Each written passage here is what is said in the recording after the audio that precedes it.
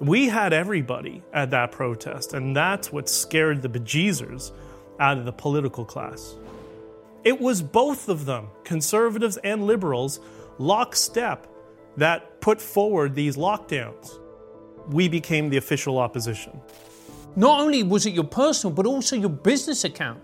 So they were effectively trying to make you go bust. The government was trying to make you go bust. We didn't do it, for myself. We did it for all of us, because we got to put an end to clown world. You know how media works. I wanted to deny them the intellectual property of their own content so they could smear us and loop every day. I was trying to show the world you don't need legacy media. That alternative media, platforms like this, have way more viability than legacy media. We learned about the Holocaust all the time. What did I learn in all those years in school? Bingo. What I learned was that was the government.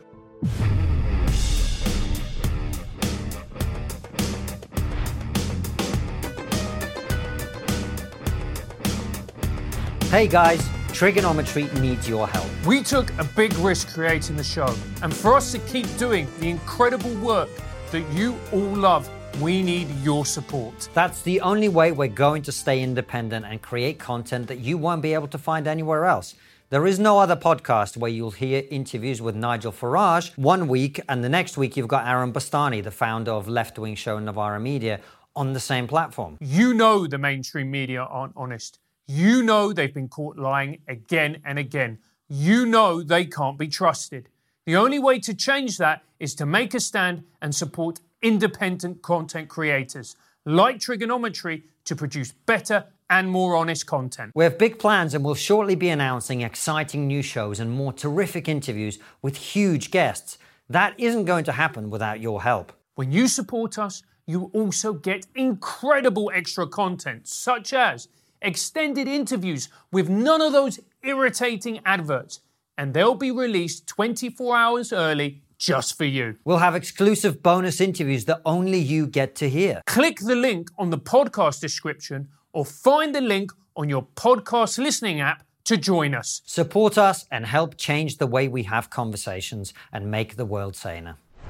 Hello and welcome to Trigonometry. I'm Francis Foster. I'm Konstantin Kisin. And this is a show for you if you want honest conversations with fascinating people. Our brilliant guest today is one of the leaders of the Canadian Freedom Convoy protests that we saw last year, which became a global news story. And he's written a book about his experiences called Honking for Freedom. What a great title.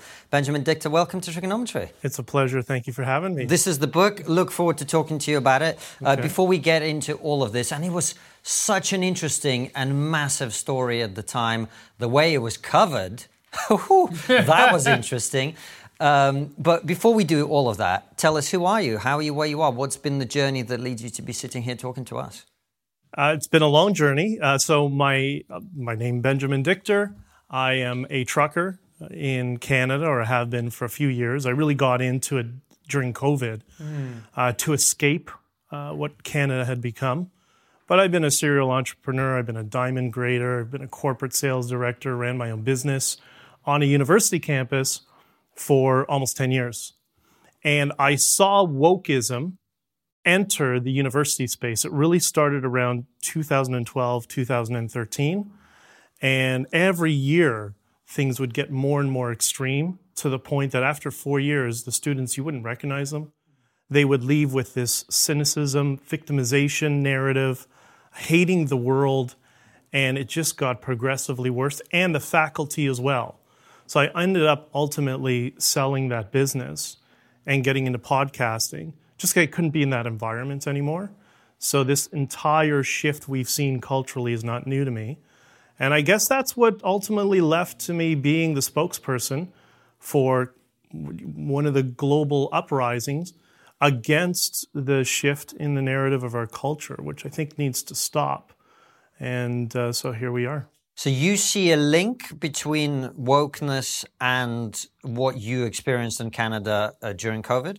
Oh, yeah, 100%. What's that link? Because some people will say, well, Justin Trudeau is just an authoritarian, or everybody was scared, or it was about safety, or whatever. But why do you say there's a link? So I'll qualify this by I've also run for the Conservative Party in Canada in the past. So I know the behind the scenes mechanism, how everything works. Justin Trudeau is a symptom. He's not the cause. And Justin Trudeau really, everybody on Parliament Hill knows, he doesn't make any decisions. He has no idea what's going on. The PMO runs the country. So you have these quiet, these secretive bureaucrats behind the scenes that are running the entire wheel of the country, and they just wheel him out. Sorry, can I just pause you there? Yeah. What does PMO mean? Oh, sorry, Prime Minister's Office. Okay, got you. So the Prime Minister's Office is running the country, and so they don't have any scrutiny in the media. He's just the puppet that they roll out to be the punching bag. He doesn't read the news. This is from a former Liberal cabinet member who's told me this. He doesn't read the news. He doesn't know what's going on. The deal was he's going to be the relationships manager. And he let that slip one time when he first got elected. So they run the country. They tell him, Justin, go out and talk about these 3-4 issues. And that's why he seems so incongruent from what's actually going on to what he's actually saying. He has no clue. And I think I would argue we're seeing an element of that in the United States as well. So come back with me to wokeness and the connection between that and what you guys were protesting about. Okay, so the wokeness is the underlying philosophy of people like Justin Trudeau and the people within PMO. So they're all very postmodern in their worldview, all subjectivists, all the negative aspects of postmodernism, what you see within that team. And people who were protesting, and I think this is what scared the government so much, is those are your middle-class people and your working-class people and your small business owners. I was shocked during this protest, the range of people from various demographics, political and socioeconomic, that I was dealing with. Everything from working-class truckers to billionaire hedge fund managers, to teachers, to people who worked in government, to police officers who privately would communicate with me. We had everybody at that protest, and that's what scared the bejesus out of the political class. Sorry, Francis, cool. I don't mean to interrogate. I'm just very curious about the thing that you said, which is how does wokeness connect to restrictions, mandates, etc.? Do you feel that's what I'm getting at? Do you feel that there's a link there? Oh, yeah, 100%. So tell me about that, because I'm curious what exactly you mean. What is the connection? The connection is the authoritarian nature of wokeness. What does wokeness do? It restricts your speech. It restricts what you can say, and it restricts what you can think. Well, that's what we're seeing within our governments as well, and that's why we protested. I mean, it's a great point. I guess my question is, so when I was growing up, I used to look at Canada and it seemed to me like America, but not mental. The un-American Americans. Yeah, exactly. And it was just, and I knew people who went to live in Canada and it always kind of seemed like this kind of sort of lefty paradise, a lefty paradise that worked. And then over COVID, I just saw them descend into insanity. How has this happened? Because obviously it didn't just happen with COVID. There were things brewing for a while. Well, once again, Justin Trudeau is a symptom. So I think it's been in rapid decline for generations. Give you an example. My dad was a teacher. So my dad is very egalitarian and somewhere in the center, maybe fiscally conservative because he came from a business background. And I remember one time, if I remember, it was 1989. He came home from work and he would always talk to us about work and what's going on. And he was very frustrated. And he was frustrated at the fact that they had a new policy at the Board of Education. You can only be hired to a senior position as a teacher or in the ministry or the board if you're a woman. Now, again, my dad is very egalitarian, doesn't have a problem with women in roles. So I said to him, well, what's the problem with that? He said, the problem is they just have to be women. They don't have to be qualified. So I walked into my school this year and found out our secretaries from last year are now the principals. And when I asked them, what are we going to do for the budget, they didn't understand that is their responsibility, and they know nothing about how to read a balance sheet. And this was in the late 80s that you started to see this. So this has been my entire life. You've seen a little bit over time.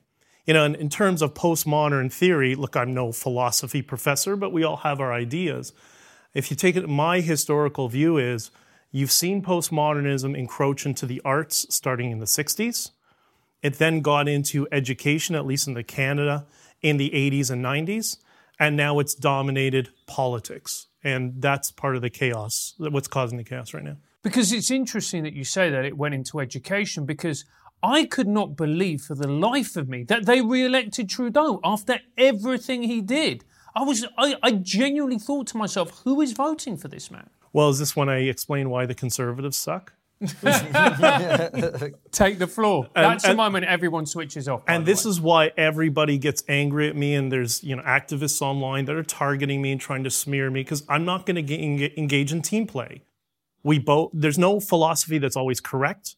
And the problem with conservative politics, there's two things. Firstly, they're weak.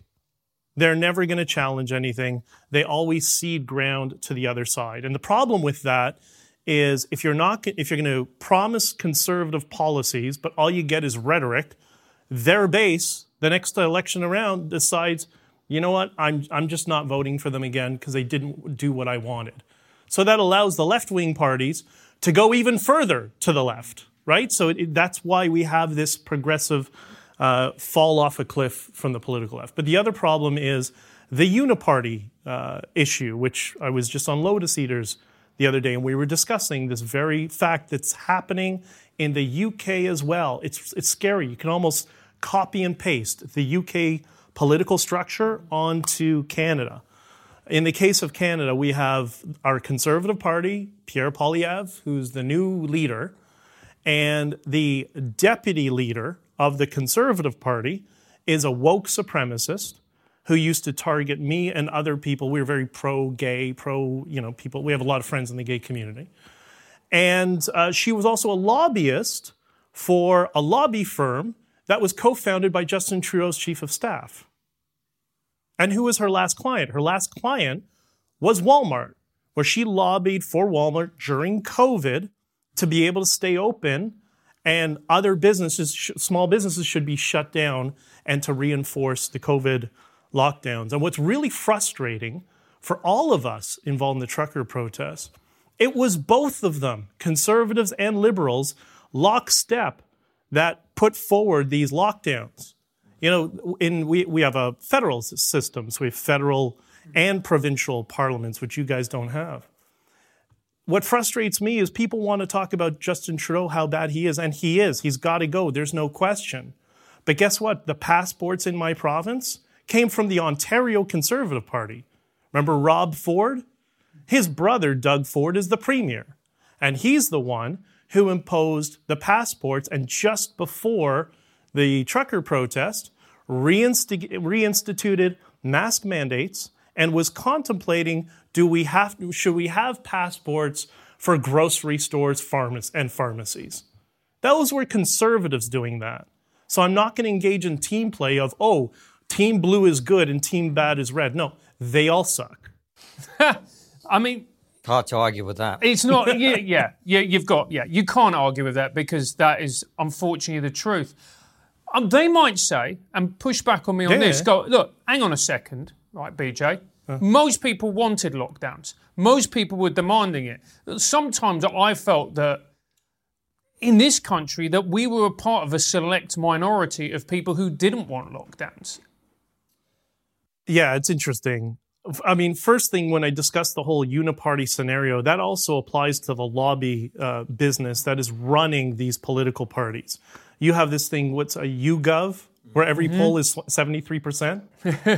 And I saw it in my old business. My old business was on a university campus where we were often producing and replicating theses for professors that were preparing these things for the provincial government or the municipal government. And, not that you look through stuff, but you're going through it with the professors or the students and trying to format. And they would talk about their stuff. They'd be in the store for 2-3 hours. And they'd tell us what they're doing. They'd show us their reports and they'd show us their surveys. All of them were leading questions. The data is wrong. This is why I love Scott Adams so much. We've gotten to know each other a little bit because the data is always wrong. If you don't know the presuppositions, then you can't trust the data. So when people say 73% or YouGov, 73% of people wanted lockdowns. Really? Because in my life, in the most lefty part of Toronto, I couldn't say 73% wanted. I know a lot of people didn't know what to do and couldn't make a decision, and they want leadership in government to make the decision because they have a better overall view of what's going on. I think that's a better representation. And I think you can add to that as well that those decisions and opinion polls weren't done in a neutral environment. If the government keeps shoving fear porn down your throat, people are going to get scared. And we actually saw during the pandemic that if you ask the average person in the street what the death rate from COVID is, they would generally overestimate it by a factor of 100 at least. They'd say it's 50%, many people. So if you think COVID has a 50% death rate, locking people in the home starts to look a bit more reasonable at that point. I'm not saying it is reasonable. No, for sure. But that's... But we didn't do this during SARS. Remember, Toronto was particularly hit during the SARS outbreak, and what was the death rate of SARS was 34%. We didn't do any of these measures during SARS. Yeah, you wash your hands. We didn't even have masks. It was just, use hand cleaner, hand sanitizer. Careful who you talk to. Just don't. They didn't even do the social distancing. None of that. And you know what? We got out of that. And that was a 34% death rate. I'm guessing it's probably something to do with the contagiousness of it, right?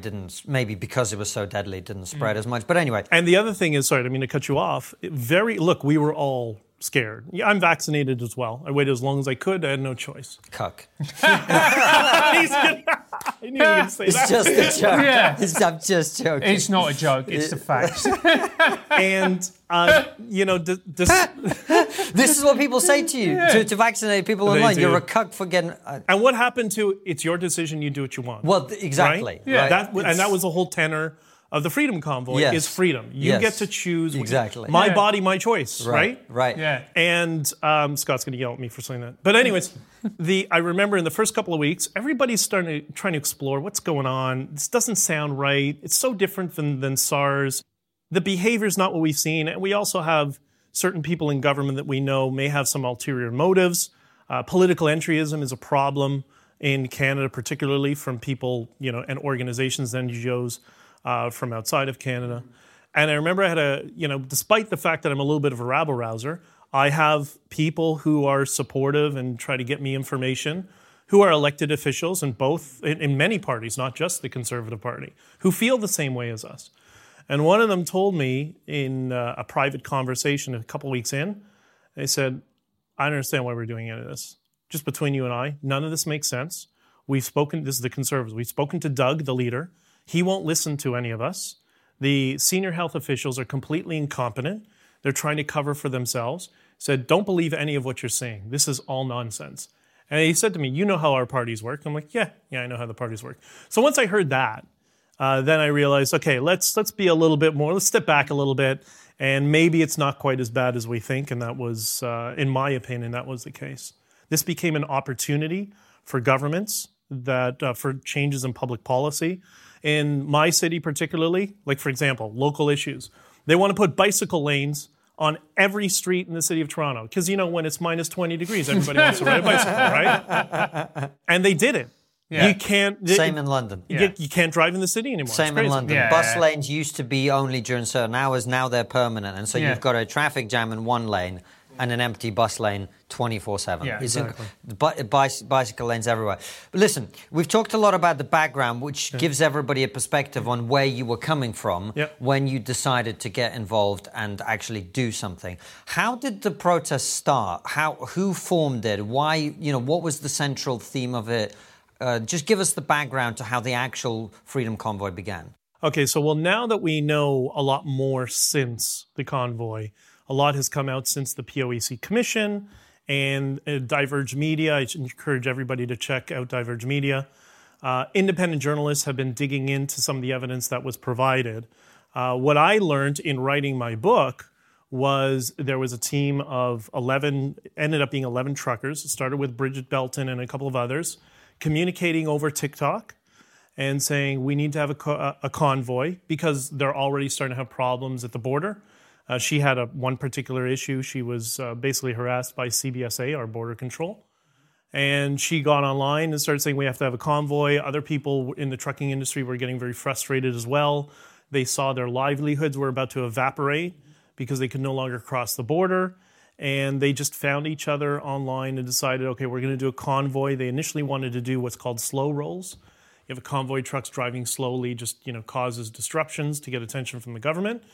And then some people with political ties got involved, and I think ultimately co-opted it. But Diverge Media's documentary that's coming out soon will explain a lot of that.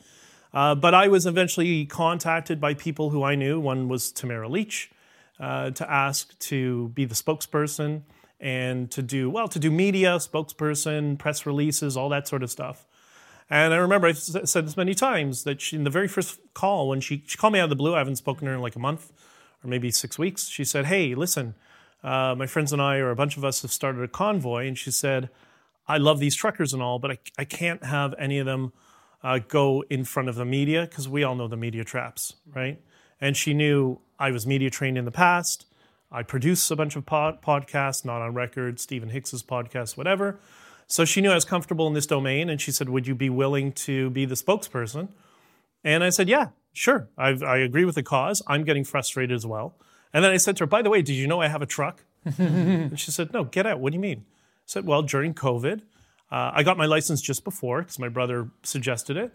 And, we saw everything being locked down, and we needed a taste of freedom.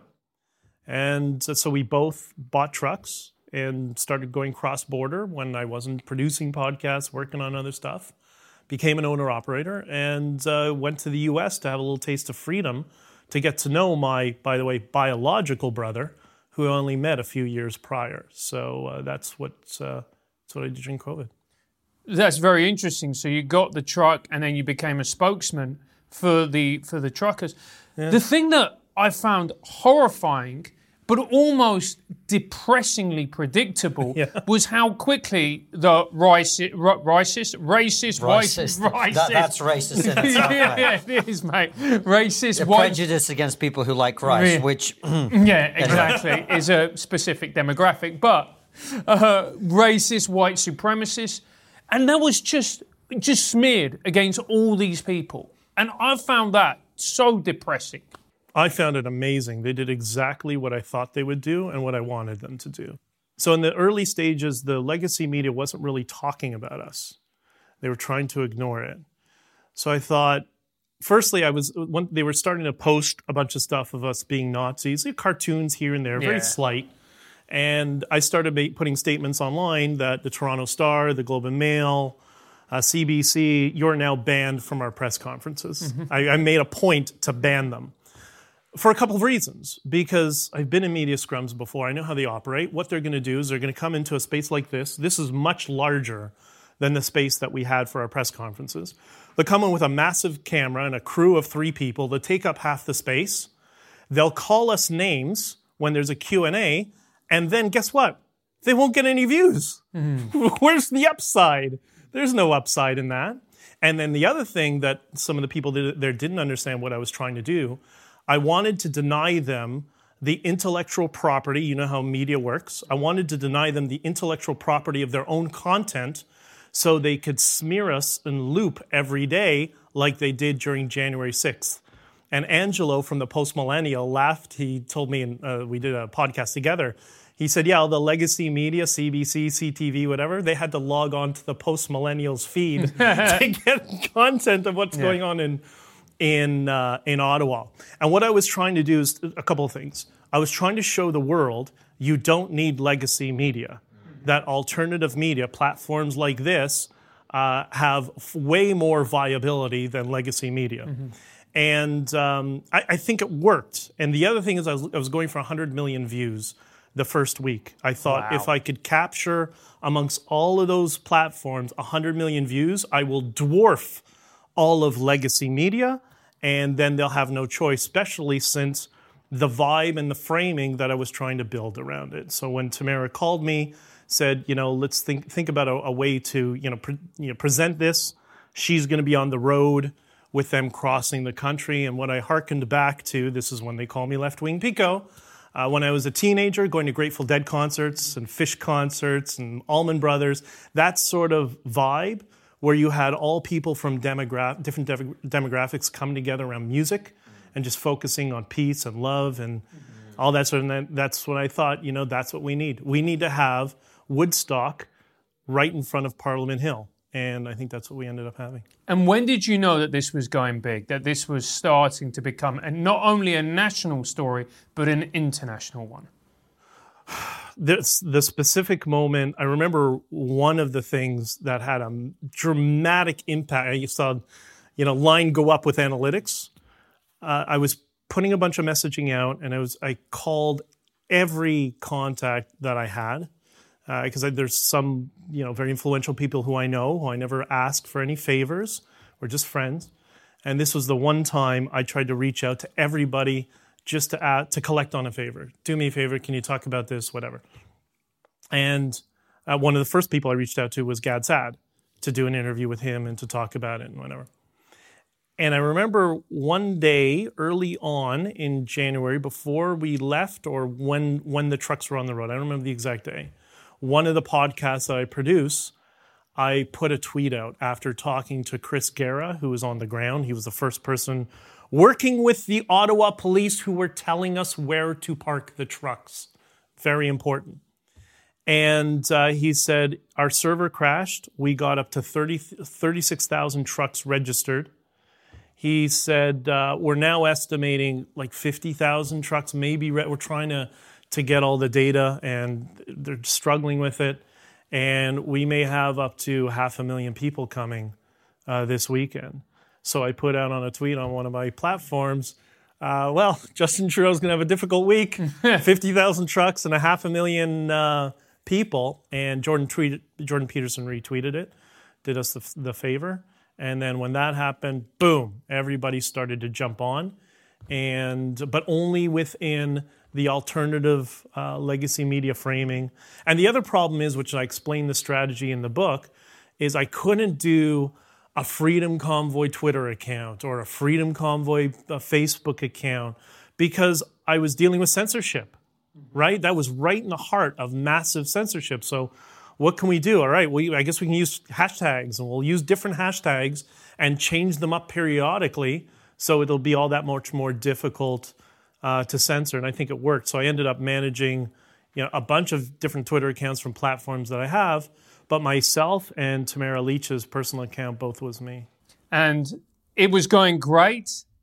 It was, I was following it, and I was really, really invigorated by what you were doing. It just made me so happy that there was pushback, that it was done peacefully, that it was done in the right way. And it wasn't partisan. And it was great. And that made me so happy. Awesome. And then this is Francis. When he gets happy, I know. When he gets happy, he always goes down at the end. You go off a cliff now. No, it never ends on the high with you, mate. No, it doesn't. Then, just end there. Okay, next question. Yeah. And it was so great, but then it got really bad. Yeah. And then that made me happy. No, it doesn't. And then things started to happen. So tell us what happened at that point where you started to feel the chilly, icy hand of authoritarianism on your shoulder. Well, before that happened, explain how politics works. I think this is just common knowledge. There was a movement of over 500,000 people who joined a Facebook group. We were raising record money. And just to give you some framework, in Canada, it took the Liberals 4 years to raise $40 million to get Justin Trudeau elected. We raised $23 million in 3 weeks cumulatively. Wow. Yeah. So holy shit. That's crazy, man. Are we talking about the fact that Justin Trudeau got 40 million? No. It's two Jews talking about money, mate. That's why we're excited. Just let us enjoy our moment. So you 23 million. See, I can't even say it. Yeah. That $23 million in 3 weeks. In 3 weeks. So those weren't dollars. Those were votes. Yes. Because remember I discussed the Uniparty? We became the official opposition. So what is the political class going to do? And we saw that in the POAC testimony when the interim leader of the Conservatives, after the previous idiot resigned, and Justin Trudeau were emailing and talking to each other how they need to end the protest, right? They needed to prevent us. I guess what their fear was, you see this group of 500,000 people who are maybe largely but not exclusively conservative or freedom-minded, raising record amounts of money they can only dream of. They need to put an end to it. Benjamin, can I just stop you there? I want to come back to this because what we're talking about is super important, and Francis' question is really important. There's something you said there that bugs me so much in the way, which is, it's not you, it's the way we talk, is freedom has become a conservative issue. Do you not find that incredibly weird? It's frustrating. Because I don't know if we're the same age, but I think we're close. When I was growing up, freedom was definitely not a conservative issue. Listen. It was the conservatives that wanted to shut down your freedom. It was the conservatives who wanted to ban my video games, wanted to ban my music. They wanted to ban anything I liked because of, religious Puritan reasons. Right. Yeah. Whereas during the convoy, I'm talking to pastors who are talking to me about, we have to be, freedom. And, they're very, okay, they don't agree with me on certain LGBT issues, whatever. Okay, fine. But that they're at least willing to listen and have the conversation and focus on more important issues, right? Like they've evolved. It's people like Justin Trudeau and the rhetoric from the extreme left that have brought myself and religious social conservatives together.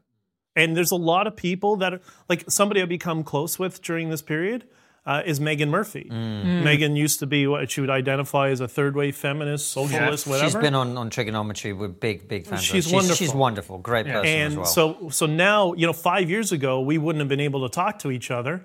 Now we've become friends, and we're trying to find common ground to help everybody else. So it's really frustrating. We'll be back to our interview with Benjamin in a second. But first, we wanted to take a minute to tell you about Give, Send, Go. Give, Send, Go played an integral part in the truckers' story, helping them to stand up against an authoritarian government, oppressive banks, and a funding platform that abandoned them. If you don't know about Give, Send, Go, it's a crowdfunding platform that allows people to raise money online.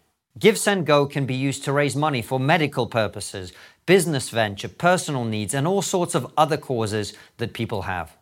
Give, Send, Go support freedom of speech. They don't cave to the mob, and that's why we're a proud partner with them. Go to givesendgo.com and support people who support freedom. But anyway, so come back to both the parties are talking about how to shut you guys down. So they both saw that we had this massive Facebook group. We're building our own database because they only look at life through political goggles, and they needed to shut it down. So I knew something was up, and me and a few other people realized there's something up, but we didn't know who, what, what specifically how it was operating. But we saw there was something happening, and it was essentially people that were aligned with the Conservative Party infrastructure, the Uniparty infrastructure that were trying to do their best to co-opt it. They wanted to make it just about, like they're arguing with me. They came in one by one, screaming at me and yelling at me. I'm like, I got 3 interviews to do. And I had a little bit of a media team under me. There were 5 of us working on it. I'm like, I don't want to hear the political nonsense. Go do your thing. And I remember before a GB News interview, it was exactly that conversation. They wanted to make everything about vaccines, for example. It has to be about the vaccines and the data and whatever. What do we discuss about data? You can't trust it, right? I said, we need Canadians together. We need the world to come together, which means we need people who we disagree with on many issues to come together on the right for free speech, the right of free assembly and to protest and to talk to each other. But if you want to devolve this into your little, anti-vaccine program, you know what's going to happen? That's going to kill all the positive sentiment we're getting from people who disagree. And I think it was the previous night that I had that conversation. I was in a Twitter space. I tried to do them when I could, but it was bonkers every day. And this particular person was a former school trustee from a party we call the NDP, which is very, very left-wing. And I don't know if there's anything we would agree on policy-wise. but we had a wonderful conversation about the importance of listening to each other and talking to people we disagree with, and freedom. And I'm vaccinated, but you should have the right, my body, my choice. You should have the right to make choices for yourself. And even they started to realize things are going a little bit far. But the uniparty political apparatus was doing their best they could every minute to tear it apart from the inside. So aside from all the other garbage we were dealing with, which was we needed to get fuel to the truckers or they're going to freeze. Some of them have their kids in there. Oh, they blocked the fuel truck now. Okay, I guess we'll have to get jerry cans. Oh, they're seizing jerry cans now. Great. Oh, some people are running out of food. Oh, we have 1,000 trucks in a farmer's field. We need to put them somewhere. Like, it was just to stop so you many there. Issues. When you use the word they, what do you mean by that? Who are they, BJ? The people that were trying to... the political class that were doing their best to try to capture the Freedom Convoy and turn it into a voting bloc. Okay. Does that make sense? I see. Yeah. Oh, I see. Yeah. So just to clarify, I think you picked it up in exactly the right place, Francis. It sounds like there were two things happening. Two. There's like 50 things 50 things happening. But in terms of the broad movement, on the one hand, you had Justin Trudeau and his government trying to shut you guys down, and we'll talk about debanking and police, etc. in a second. But also, I think what I'm hearing you say is there were people who wanted to capture this protest against mandates and all of this and to turn it into a strictly one-sided party political engine to drive their vote where they wanted it to go. Exactly. They wanted to capture this for the conservative cause, basically. Is that fair? That's right. Okay. And when they saw a guy who was acting as a spokesperson who all of a sudden he's saying, we all suck, then I became the devil in the eyes of conservative partisan politics. And, you know, Tamara and I had that conversation when she first called me, because there was a 2019 convoy for oil and gas that was also co-opted that she got involved with. And I said, we're not doing this, no politicians. This is not for political parties, Tamara. Like, I'll do it as long as you agree to this, that we are there to end mandates and to end the arrive can. Nothing more, nothing less. And we're staying, and she said she agreed. I said, and we're staying there until we get something from the government, right? She agreed. So, yeah, it was... Okay, so all of this stuff is going on. Yeah. But quite quickly, I mean, I remember seeing, it wasn't maybe as bad as Australia, but I do remember scenes of violence, people being attacked. And I also, the thing that I think oddly, I mean, we're so used to violence now for some reason. The thing that really shocked the world was when people had their bank accounts taken away. And I saw this not only through on the media, we have fans of the show. We do these monthly calls with our top supporters. And one of them is in Canada. And she was saying, I sent money to the truckers. And she's a pensioner living alone. She says, I'm terrified. I don't know what will happen to me if I don't have any money.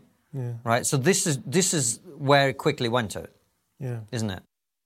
Yeah, it did. So first, when they did the Emergency Measures Act, so I try to explain to my American supporters that is Canada's equivalent of martial law. The political nerds will say, no, it's not different. No, that's basically what it was. Right. They froze mine and the bank accounts of several other people. There's 200 or 300 people that had their accounts frozen.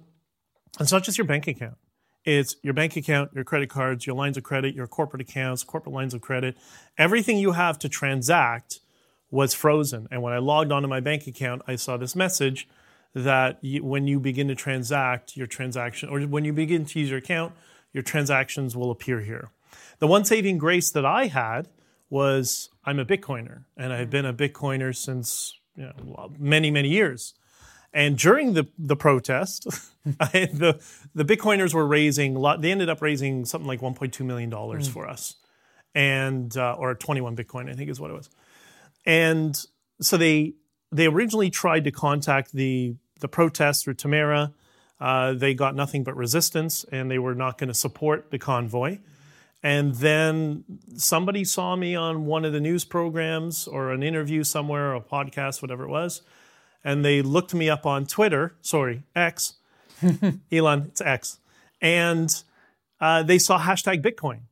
So they started sending me DMs, and you could see they were testing me. They're like, "You're a Bitcoiner." And I'm like, "Yeah.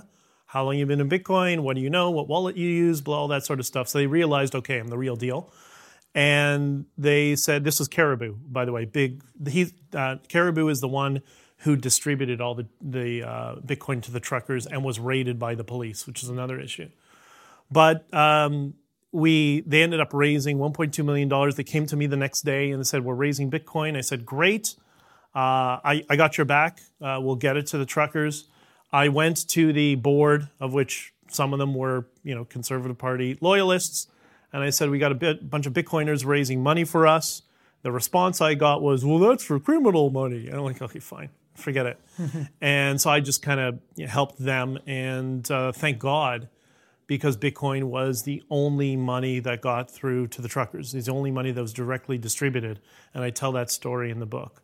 So what happened to all the money that you raised? Because one of the platforms you raised it on, that was, I can't remember if they prevented or if the government forced them to not give you the money. What happened there? It's really interesting because according to the treasurer, it's neither, but that's his account. What happened? First, we had GoFundMe. Yes. And GoFundMe raised $10-something million, $10.1 million.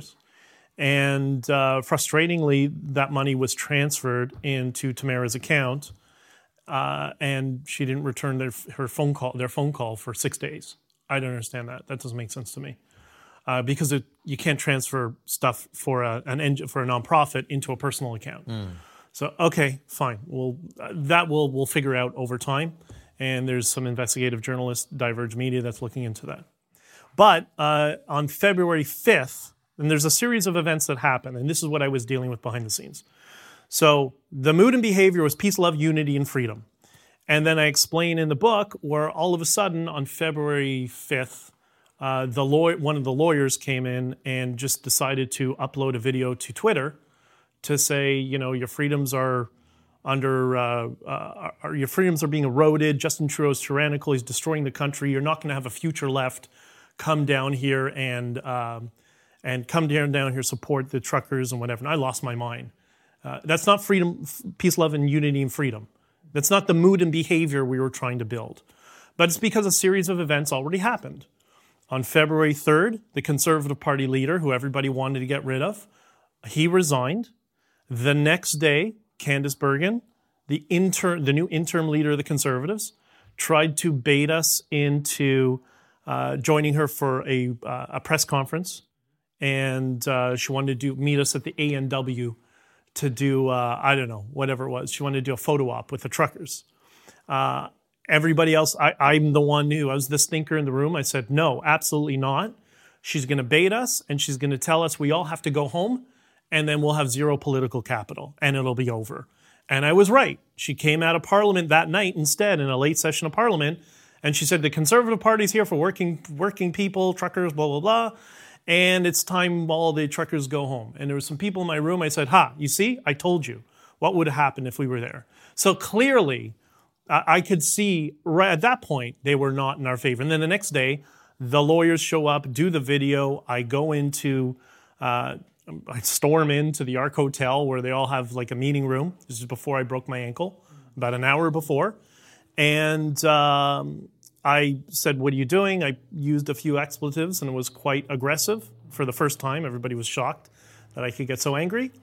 And he responds with, oh, okay, I'm sorry. Here, you have a $5 million lawsuit now, a class action lawsuit, which has now swelled to $450 million in damages that a few small businesses with ties to the Liberal Party are dragging us through the court system ongoing right now that we're dealing with. So clearly, there was way more collusion going on behind the scenes than we realized. Both parties wanted us out of there as quickly as possible, which we understand, but we just wanted to talk to somebody in the government. And they also were going behind our backs, which I didn't know, to meet with the city of Ottawa to condense the protest. And they brought this to me and said, we're going to go meet with the city of Ottawa and work out a deal. I'm like, excuse me, they told us where to park. The city of Ottawa and the Ottawa police gave us our parking spots. we haven't spoken with blackface yet, right? And I was actually we know who runs the party, so I know the people, I know the procedures, I know how they would have talked to us. And I tried to tell them, these are people in government. My dad had an entire career in government. Everybody's going to be pointing the finger at each other, trying to defer blame to somebody else or another department. They'll do that for a week, and then at some point they'll figure out who to talk to. But if you go to meet with them now and start to acquiesce to demands nobody has made, you're a lawyer, you've never negotiated before? Like, what's wrong with you people? It's because they were trying to end the protest. It's, listening to this story, it's, on the one hand, it's really inspiring. It's a classical, the little guy stands up against tyrannical, oppressive regimes. On the other hand, it's really dispiriting because it's not just you against government, it's you against the entire political class. And the fact that your bank accounts were frozen, and you said not only was it your personal, but also your business account. So they were effectively trying to make you go bust. The government was trying to make you go bust. And what's interesting on that topic? What I did was I sent an email to the presidents of the two banks that I work with saying, hey, my name is Benjamin. Why do I have my bank account frozen? Just out of curiosity, CC a bunch of lawyers. Yeah. And which is one of the podcasts I produce, not on record. And I finally got a response in March. So after the protest was done, after I tried to avoid arrest, which was a whole crazy week, which is another issue. And I got a response. And the response, this response letter, I held on to it. I held on to it because I knew there was going to be some sort of parliamentary investigation into the bank account freezing. Because the first lesson you learn in politics, everybody cares about their money, especially those who say they don't. They teach everybody that in politics. And Krista Friedland, who is somehow, both the finance minister and the deputy prime minister at the same time. I'd never heard of that before, but whatever. And on the board, the advisory board of the WEF, the World Economic Forum. She was in this parliamentary session trying to evade questions, and she let it slip to suggest that the bank accounts and financial institutions took it on their own accord to freeze bank accounts. Like, really? Really? Because I have an email that says the opposite. So I have a very large Substack. I reached out to a journalist, a very experienced journalist I know, Mark Petroni, and said, hey, Mark, check out this email that I haven't told anybody about. And Krista Friedland, he's like, oh, that's great. Do you want to write an article about it? So he did. Zero Hedge picked it up and I guess effectively nuked that line of narrative that the government was trying to perpetuate, that it was the financial institutions. And what people didn't understand, what I was trying to explain to people was, this is maybe not to side with banks, but is this the inevitability of the excessive overregulation of banks that they always complain about? Is this where we're going to converge? That the government can now, in a very fascistic manner, dictate who gets a bank account and who doesn't, which is why #Bitcoin. And what was really interesting about the case is the first time that I'd ever heard about debanking, bank accounts being frozen. And now we're seeing it happen more and more. In Brazil, it happened 2 months later. Yeah. They had a trucker protest after the elections. What's the first thing they did? They froze all the bank accounts of the truckers. So do you think this is something that we're going to see happening? We saw it with Nigel Farage in this country. That's right. Nigel as well had the same thing. We've had one of our accounts suspended. Yeah. We're still investigating what happened there as well. Listen, irrespective whether you agree or not politically, before the convoy, what happened to Abramovich here? They froze all his assets in the United Kingdom and essentially stole his soccer team. So, and I think that's why we had people from all demographics reaching out to us, because they realized this is not a rich or poor issue. This is not a blue versus red issue. This is the political class who've gotten a little bit drunk with power versus everybody else who just wants to get on with their lives. And the thing that I find really worrying is that, for me, is foreshadowing a world that we're going to be going into, where cash is going to become obsolete. That's my little conspiracy theory that they use COVID as a way to eliminate cash. Cash is going to become obsolete, and this is going to be the way of controlling the populace. Yes. Yes and no. Like, I'm of two minds about this, which is, by the way, a skill I think we all have to start developing, is going back to where we can simultaneously hold two world beliefs. People have forgotten that. I comment a lot of this because I go in a lot of Bitcoin spaces. I'm going to be speaking in El Salvador and Florida and on Bitcoin stages and stuff. I don't know that we're going to get a CBDC. That's what everybody's concerned with, central bank digital currency, because that's what that would allow the political class to do. I think what people misread about how the political class behaves, because I've interacted with a lot of these people, some of the wealthiest people in the world, and we get this impression that they are these authoritarian, controlling hawks. And there's no question some people on, I would call it the authoritarian left, have that sort of vision. But not all wealthy, billionaire, influential, industrial people, they're not a group. They all have different competing interests. And many of the people that I've met within that demographic, they're just scared. Fear is what's driving so much of this. And I think when we understand that it's fear, not the this inflated sense of control that some mid-level political bureaucrat thinks they have, but the really top people, they're worried about this collapsing as much as we are. Elon Musk is a good example of that. Whether you agree with him or not, I happen to, but he's a good example. He's not an authoritarian looking for control.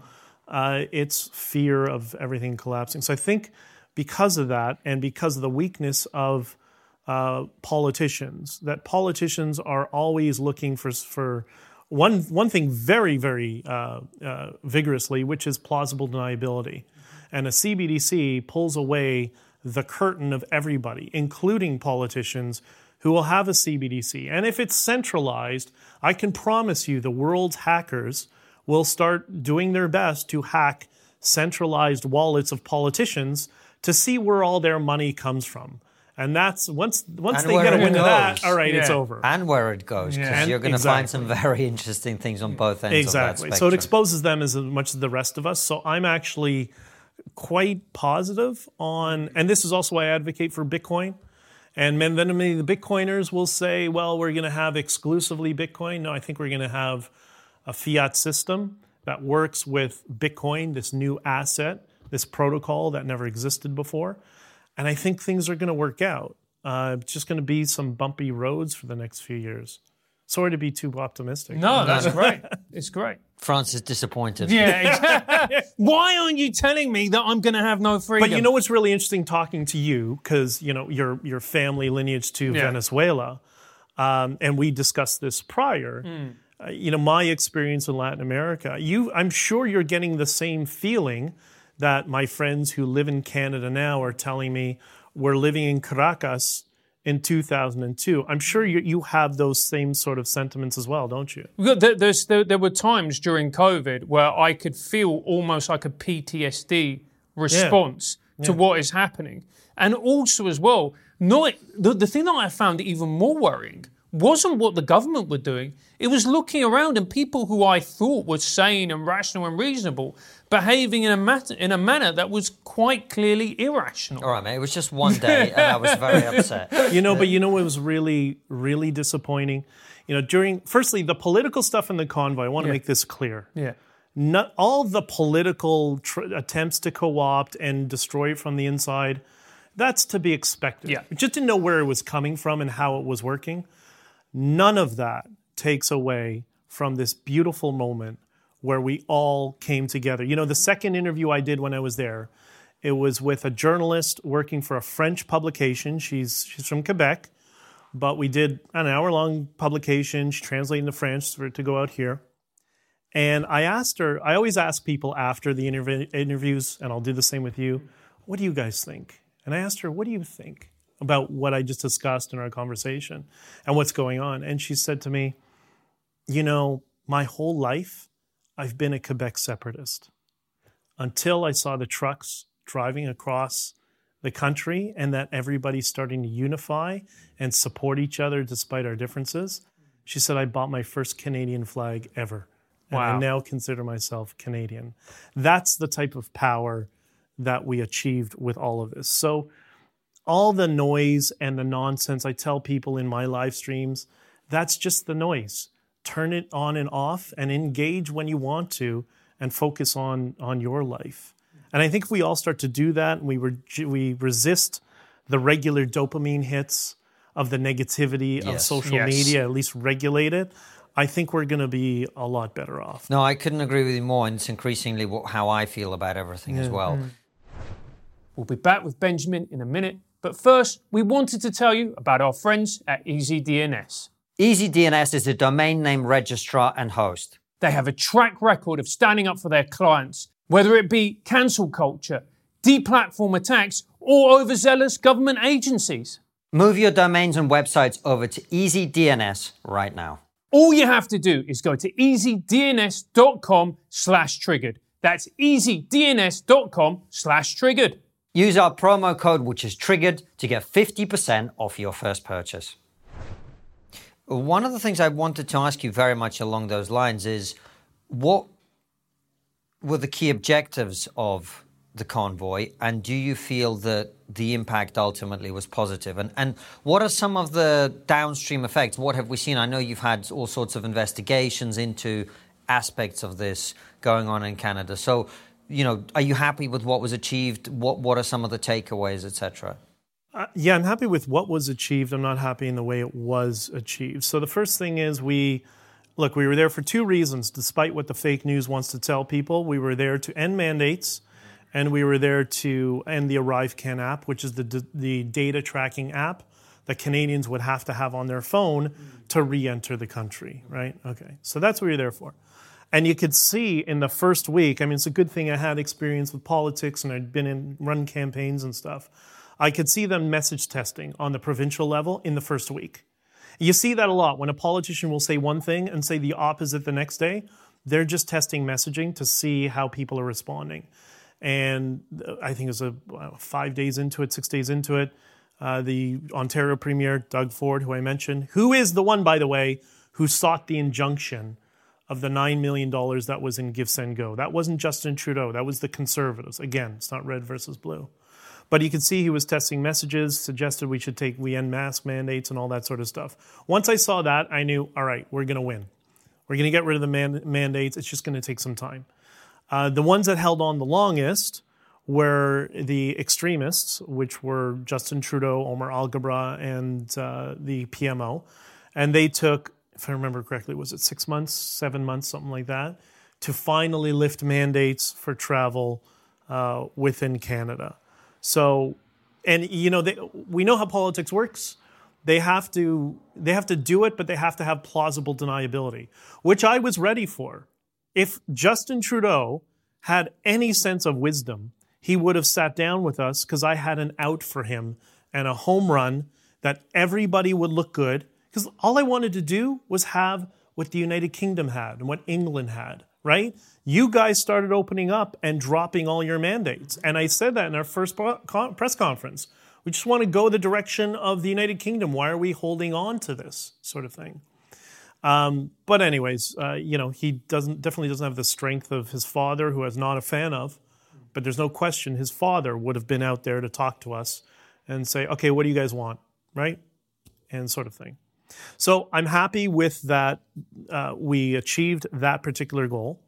There were convoys in 30 plus countries around the world that had the same frustration.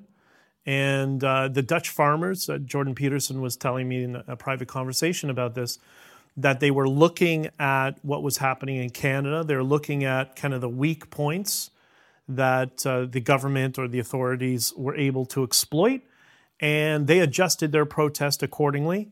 And what happened?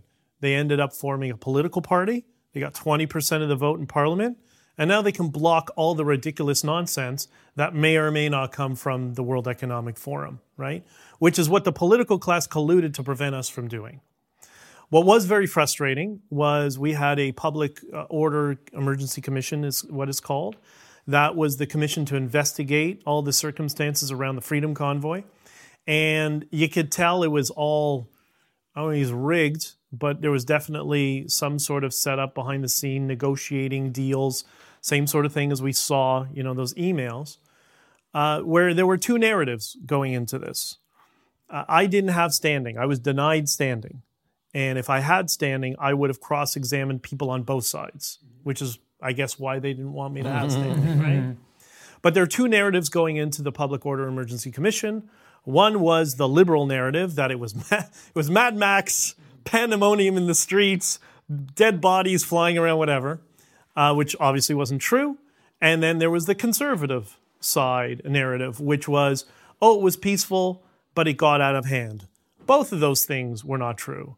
It was peaceful, they got out of their leader, they co-opted enough of the vote as they thought they would, and they wanted to end it. That's the truth of it. And then there's one guy who came in, there's a couple of us as well, but I did a little more a legal approach, who I guess is a little bit mouthy and is not going along with either party, who told the truth, which was, no, both these people are lying. Or both these parties are lying. But I couldn't go up and do a vlog, right? It was Q&A. It was very rigid, very scripted, and I had to do my best to insert the truth of what went on there. And I think over time, people will understand my testimony. A lot of people still don't understand it. So that was the frustrating part of what came from it. But I've been traveling, in my truck when I'm driving. I'm in the States. I'm all over the U.S., or at least the eastern part of the U.S. When people realize who I am, because that does happen from time to time, they feel, the Americans are funny. They feel like jealous. Mm-hmm. They can't believe Canada did it. You guys beat us to it, sort of thing. But just overwhelming love and support here as well. That's why, Carl and the guys had me at Lotus Eaters to sit in with them.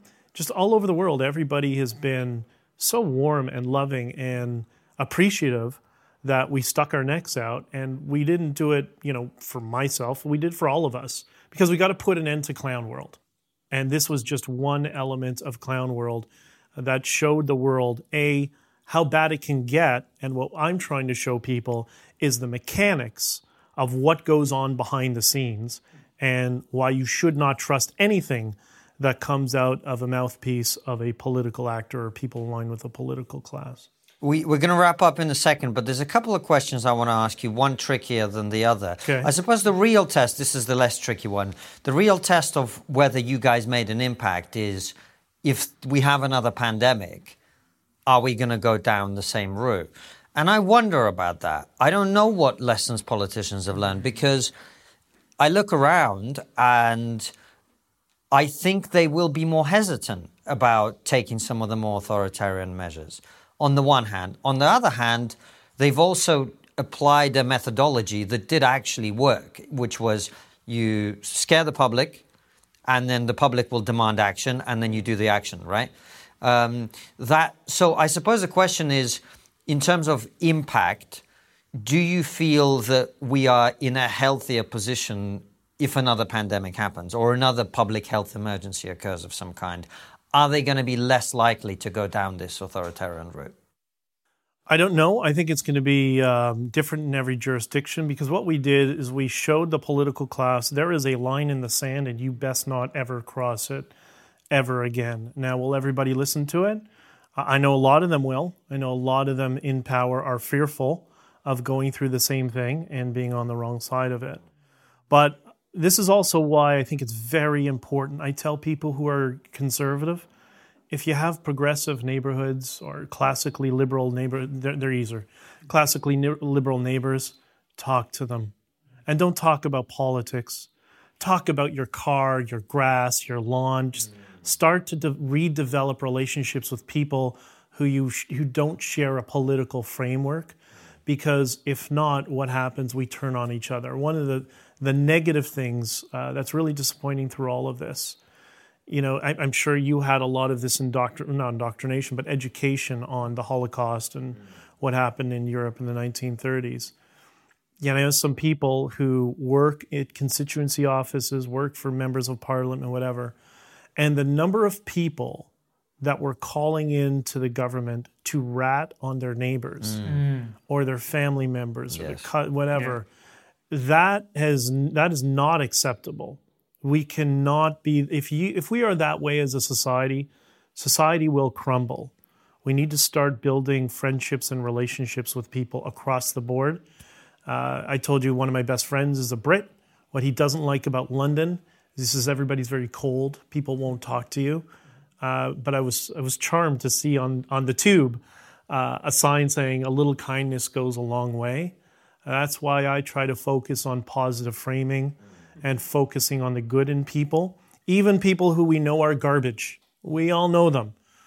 Try to find a little bit of good, because if not, we're going to start throwing each other under the bus. And that's what the political class needs, to have another authoritarian lockdown like we had. So if you start shutting out everybody in your community, that divide and conquer is what they will exploit. That's what they tried to exploit during the trucker convoy. They tried to get us all fighting with each other. It worked with some cases, didn't work in others. But if we resist that temptation, then I think we'll be better off and they won't be able to. That's a really important message. And I think one of the things that people did learn, and Francis and I know through our family backgrounds, is no matter how liberal or progressive, whatever, the government's not your friend. No. That's right. They're not your friend. And they will use you against each other if they want to fulfill their political ambitions in that way. The government does not, by definition, they can't have your best interests at heart because they have their own goals, their own objectives. They're looking after a country of different people. They cannot possibly have your interests at heart, by definition. And I think we saw that. The question that is more tricky that I want to ask you, and I'm asking you because I wrestle with it, we have the situation, particularly here, I don't know how prominent they are in Canada, where we have Extinction Rebellion protesters who block ambulances from getting to hospitals, they stop people getting to work, they block roads and trains and so on and so forth. And I disagree with that because I think the cause that they're advocating for, they completely misunderstand and the solutions they're offering are ridiculous, etc. But on the other hand, when truckers block a thing for a cause that I do agree with, I have less hesitation about that, right? So how do we square that? What is legitimate protest and when are you taking the piss, as we say in this country? Yes. Well, I think firstly, in the case of the trucker protest, we were trying to make demands to remove what we were told was a temporary policy, right? It was not some ambiguous, concern, some dark, scary thing in the future. Scott, I'm sure, talked to you. I haven't watched the whole interview yet, but he talks about the Adam's law of slow-moving disasters.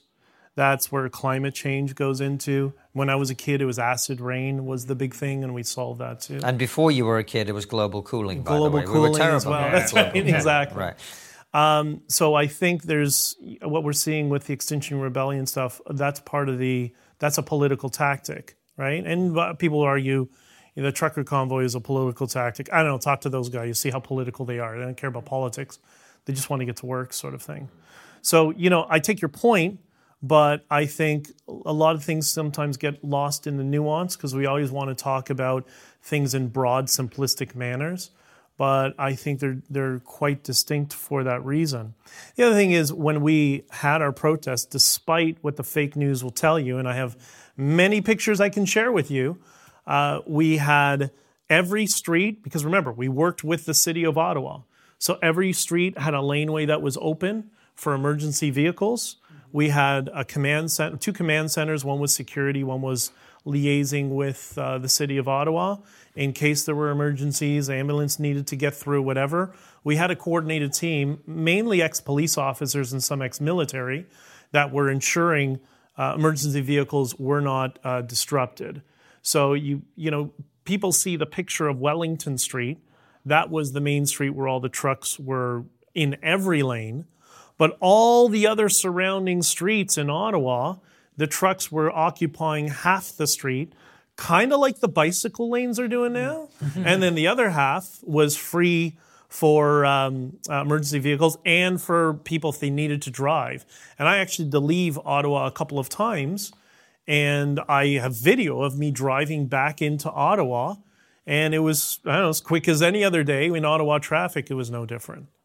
So we weren't, if Extinction Rebellion got on a street, and, well, I mean, the cause is an issue, but it would be the same as them blocking one lane of roadway on a major street, not the entire thing. We live in the UK. That is the major street. Well, yeah, that's true. Yeah, that's true. But you know what I mean? Like, yeah, of course we do. And also, I wanted just to double back to a point that you mentioned, and it's so frustrating for me because the first organization within, I think it was 13 minutes, that smeared us as racist, bigot, Nazis, white supremacists, whatever, was a Jewish organization in Canada tied to the Liberal Party called CIJA.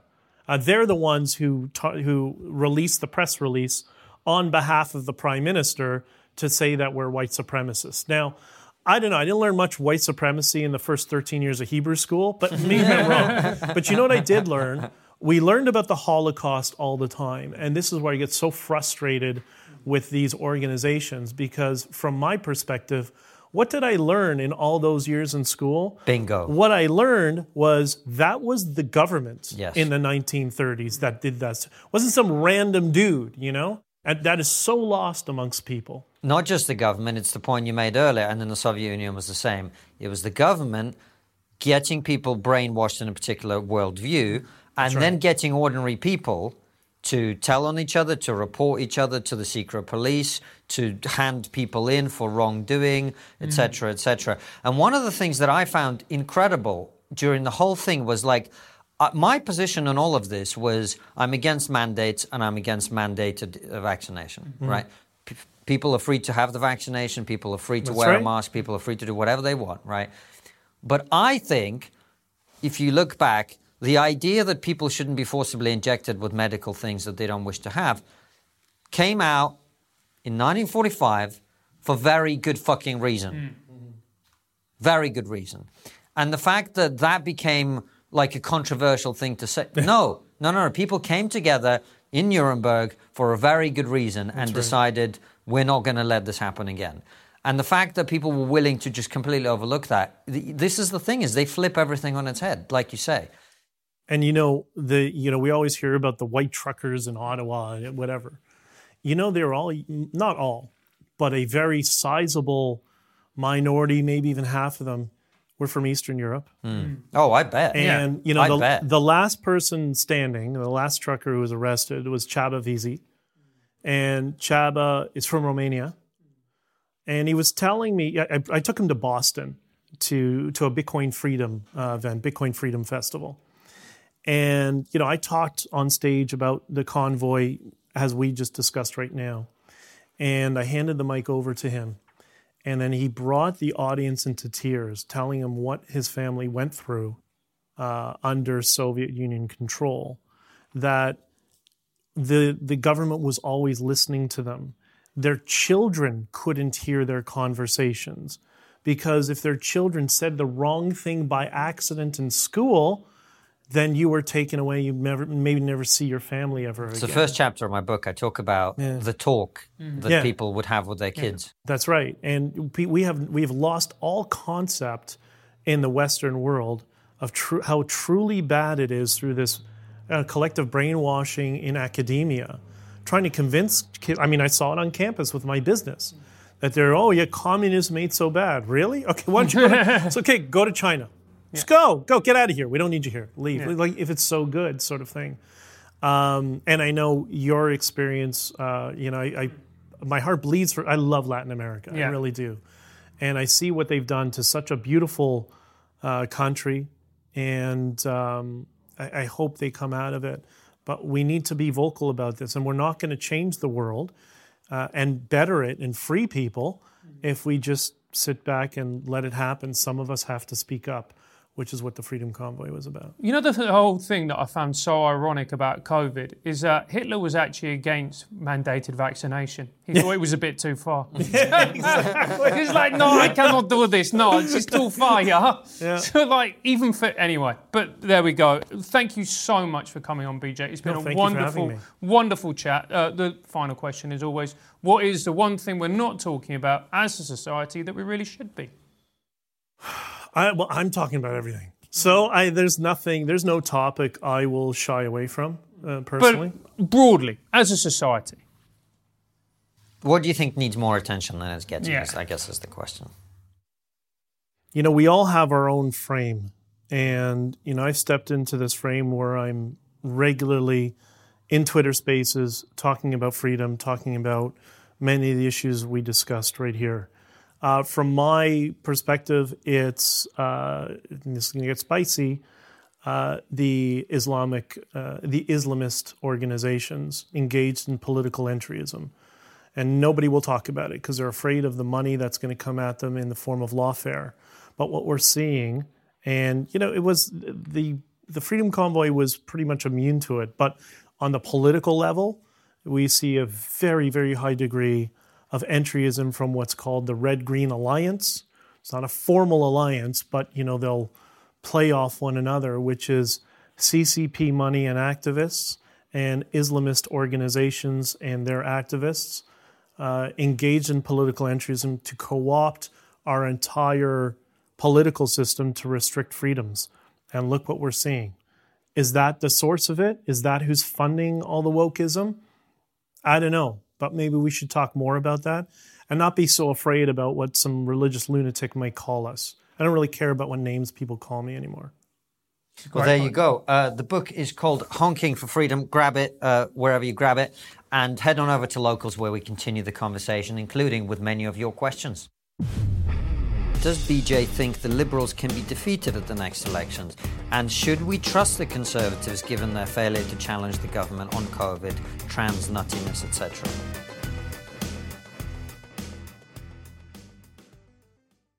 Before you go, consider joining our exclusive member feed. As a member, you'll get ad-free and extended interviews. Click the membership link in the podcast description or find the exclusive episodes link on your podcast listening app to join us.